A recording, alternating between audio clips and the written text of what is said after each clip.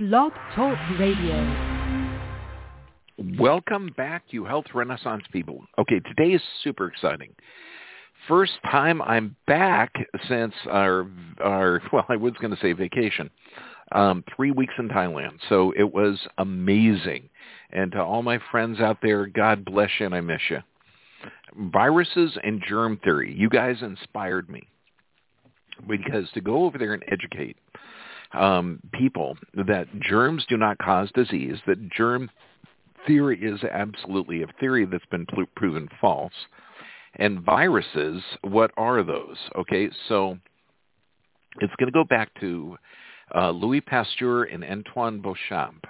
Okay, but I'd like to give you two books that you need to read. One, Dissolving Illusions, and this is by Susan Humphreys and Roman Bystrenki.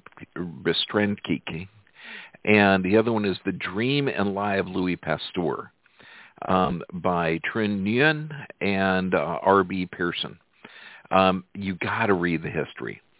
Now, we're going to have a section that is completely censored, okay, on the Dr. B VIP, and also Dr. B VIP is going to have our in-person apprenticeship program on the 15th of this month, next Thursday, and it's going to be exciting.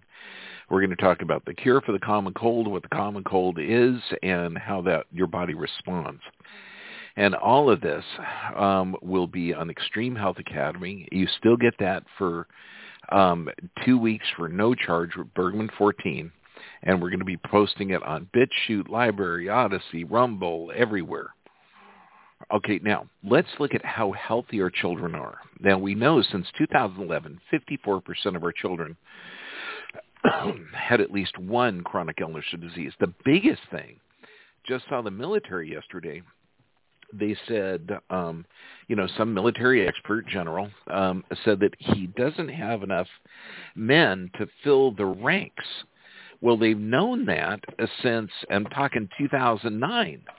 But now with the insane vaccine mandates, they cannot fill the ranks of the people that are designed to protect our country. So let's basically look at what things weaken the immune system and what things strengthen the immune system. So the things that weaken the immune system is going to be stress, medications, nutrients, sedentary lifestyle, sleep pattern issues, lack of sleep. So it's basically the physical, chemical, and emotional stress. Now, so what kind of things help your immune system? Well, we know healthy, dealing with the physical, chemical, and emotional stress. You got it. And when you figure medication, steroid, vaccines, all of these things weaken your immune system. So eliminate the reason the doctors gave you the drugs. And then sufficient nutrients. We're talking vitamins, active lifestyle, healthy sleep. So it's real basic. Now, Virchow is virtually the popularly reputed as the father of the germ theory. And he said, if I could live my life over again, I would devote it to proving that germs seek their natural habitat, diseased tissue, rather than being cause of disease. So you have Pasteur that's holding the idea, germs cause disease, so you got to run away, kill the germs. And Béchamp is saying, and Virchow is saying, no, the viruses, germs, bacteria, all of these, they have a job. So their job is to chew up, and they're attracted to dead tissue. The old saying is flies don't cause garbage. Garbage attract flies. Now, if you've been in America or on the third planet from the sun and in some type of social organization called a city, you know that there have been insane recommendations of one person's going to infect two, two infect four, four infect eight infect, and then soon the entire world will be infected. I know with something no worse than the flu that we know now. But remember, that population spread assumes that 100% of the people are susceptible. And so that means 100% are going to have a similar immune system response. Well, let's just see how ridiculous that is, because Let's say that 100 people walk through a swamp. They all get bit by mosquitoes containing malaria. Do they all get malaria? No. 100 people all bit by a tick in Lyme, Connecticut. Do they all get Lyme disease? No. Some do, some don't. Why? Because pathogens, bacteria, viruses, funguses, all these little guys that were designed to live with are not. They're opportunistic parasites. Like let's look at say smallpox. Okay, less than 20% of the world's population was vaccinated against smallpox. So we know that, was it really the germ, the vaccine that saved us? What about scurvy, rickets, beriberi, anemia, kwashiorkor? All of these diseases, they were corrected by nutrition. Polio, diphtheria, pertussis, measles. Is it really the virus or bacteria or pathogen that's causing that problem, or the response? So now if you look at the censorable material that was put out, and this is what we've had a lot of videos wiped out. Our channel is being demonetized, 200 videos wiped out, by saying that the current virus is very, very popular. We call it Voldemort, that 99.99% of the people recover from, okay, that don't have an issue with it. And this is at virtually every age category. Well, did you know polio, okay, it killed 1 in 100,000 people. Measles killed in 1 every 500,000. Pertussis, 1 in every 77,000. And so when you look at polio, measles, pertussis, tetanus, mumps, rubella, diphtheria, chickenpox, hepatitis B, Hib, all of these diseases that we vaccinate for, 99.99% of the population is not going to have an issue with it. Isn't that weird? Okay, because if you think about this, so let's look at this. What is a virus? A virus lacks its ability to replicate on its own. It's not a living organism. It's simply a well-organized molecular parasite, according to Fabio Romero, Institute of Human Virology. Now, when we look at this, up to 45% of your genetic information in your DNA is viral. This means that the information that you use to encode proteins is a little virus hotel. You need this. Viruses are responsible for critically important functions in nature, variations and mutations. Viruses can change response to alterations in the environment. So we need this little bit of protein that can't replicate on its own to communicate what our environment is doing. Viruses are vital for our ecosystem. Okay, they're able to move genetic information between different hosts. And I love this one quote. Andrew Holmes, microbiologist from the University of Sydney.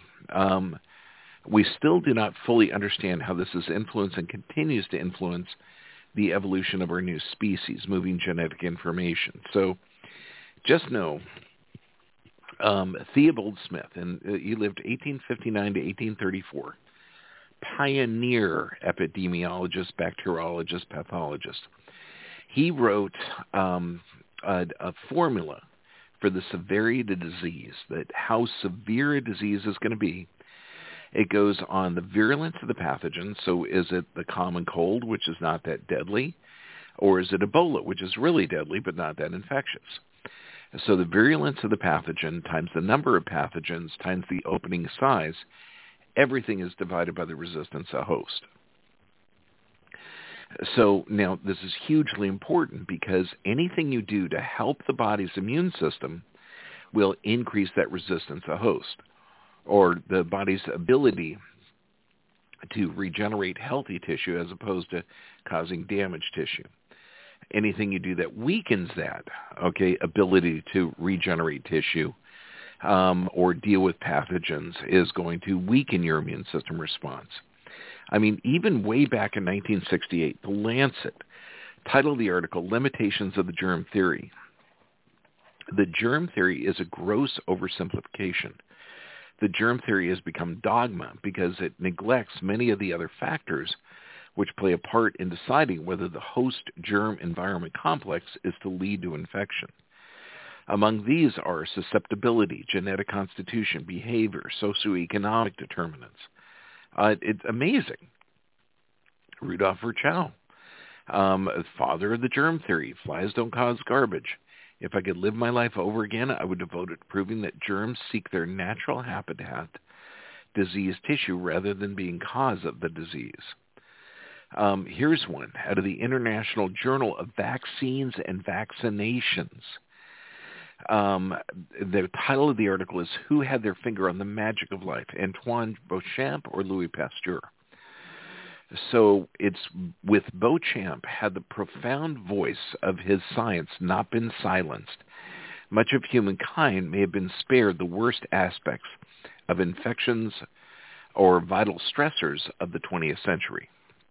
At least we would have understood much more clearly why we have them. Fortunately, Beauchamp's work has been kept alive by small successive bands of truth seekers.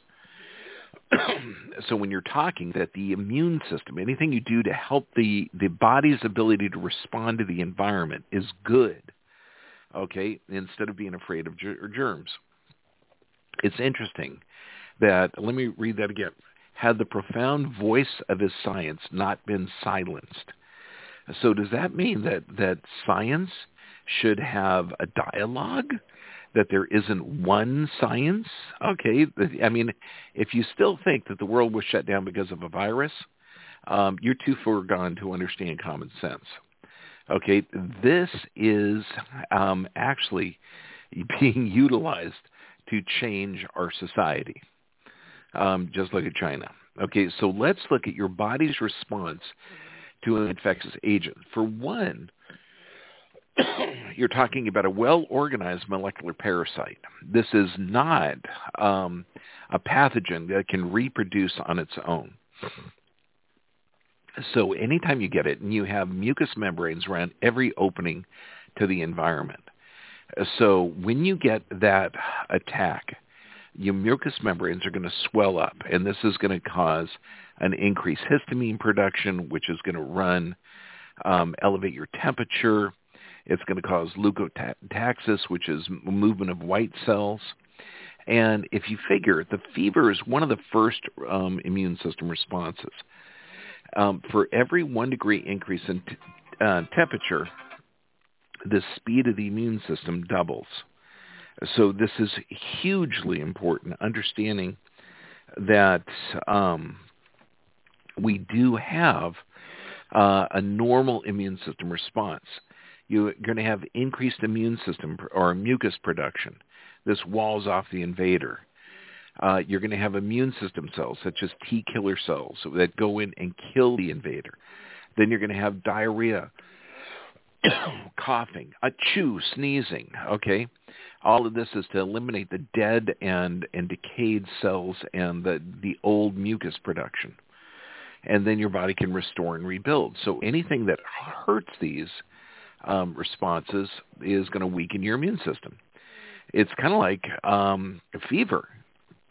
Here's a journal article out of 2004, Journal of Allergy and Clinical Immunology. Children who ran a fever during their first year were less likely to develop allergies later in childhood. Fevers stimulate the rapid production of white cells. Research shows that letting a fever run its course will reduce the length and severity of such illnesses such as the cold and flu. The brain has an internal regulatory mechanism that prevents fevers caused by infections from getting higher than 105 or 106. Body temperature would have to get above 108 degrees to cause damage, and this is only in exceptional circumstances, such as central nervous system disorders or heat stroke, locking a kid in a car.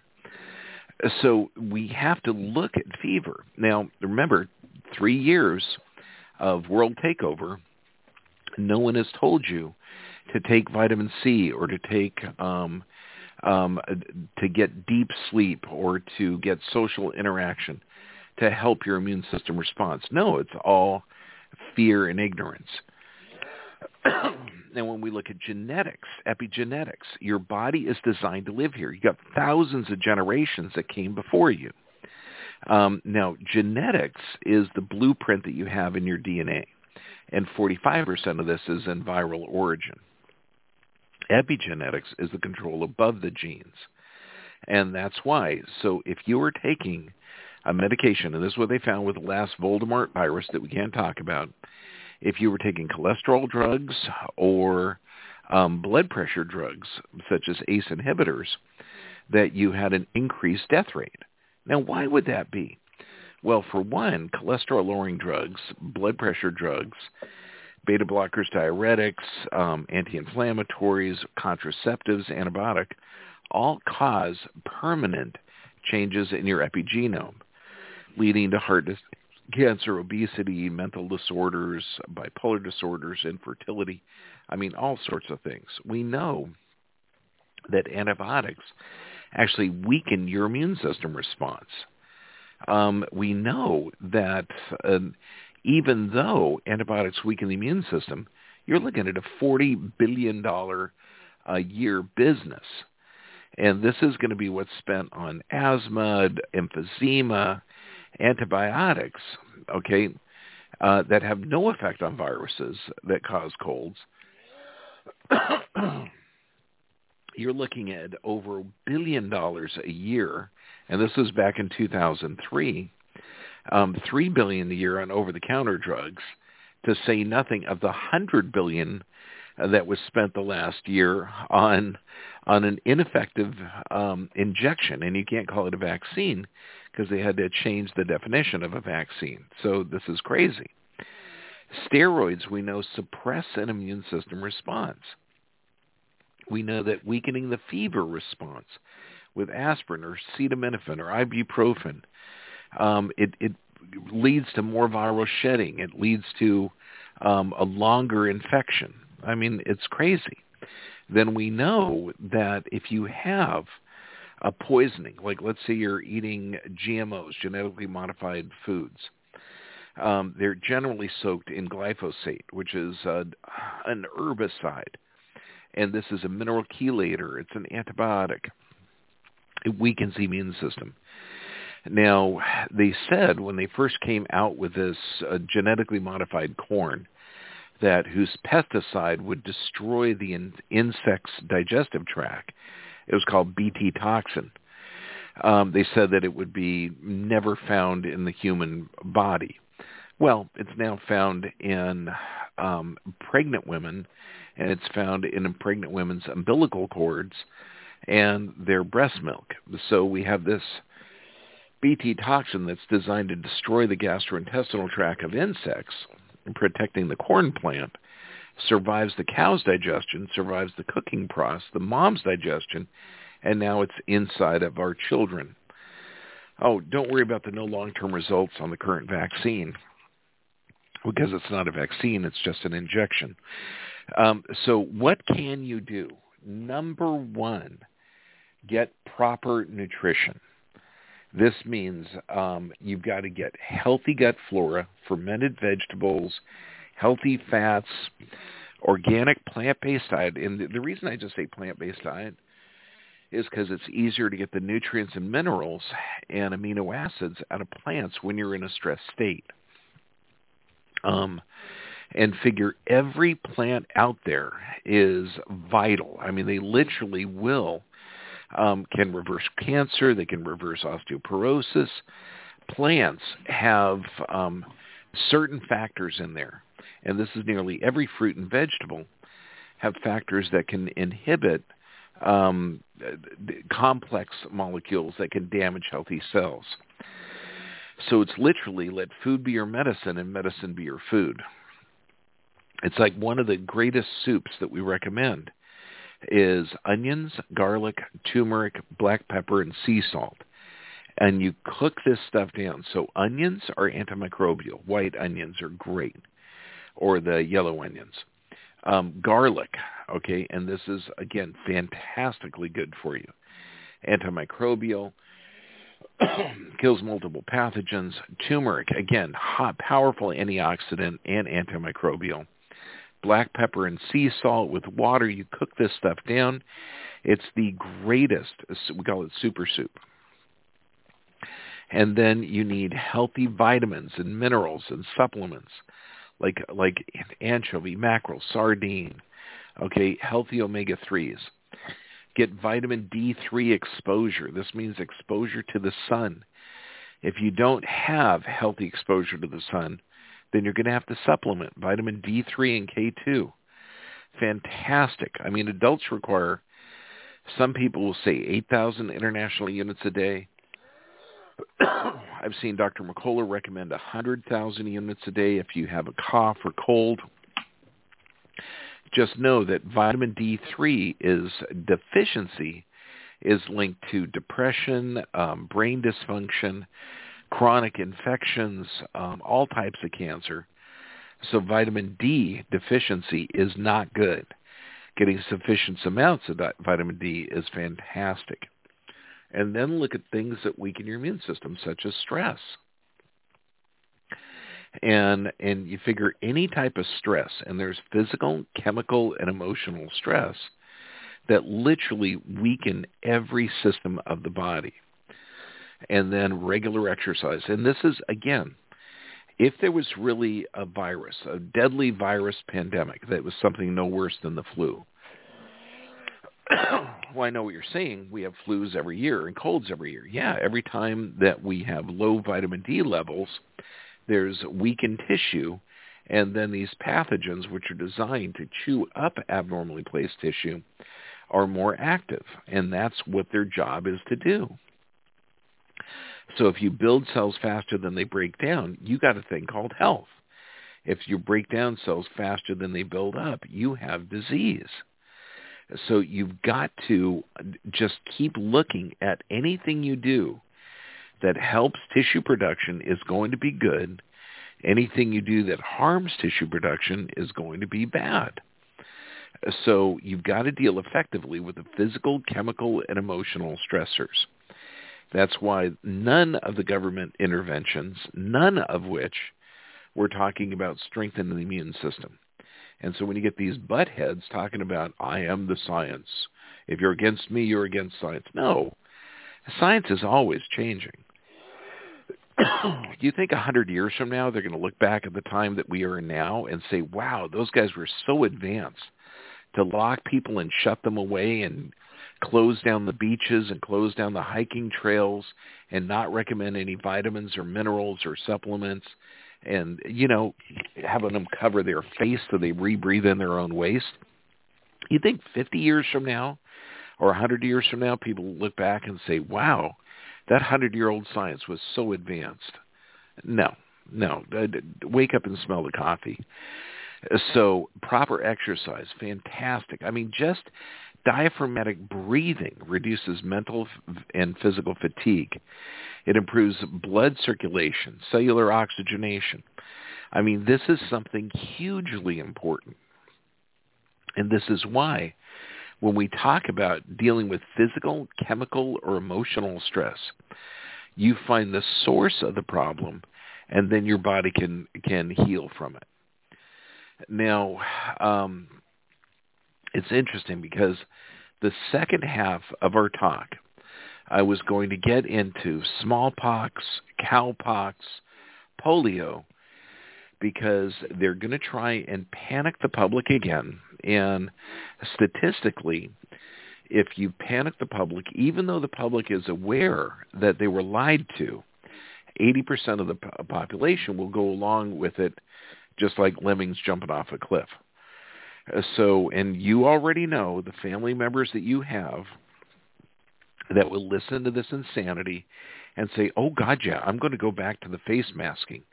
Oh, I'm going to totally do the social distancing.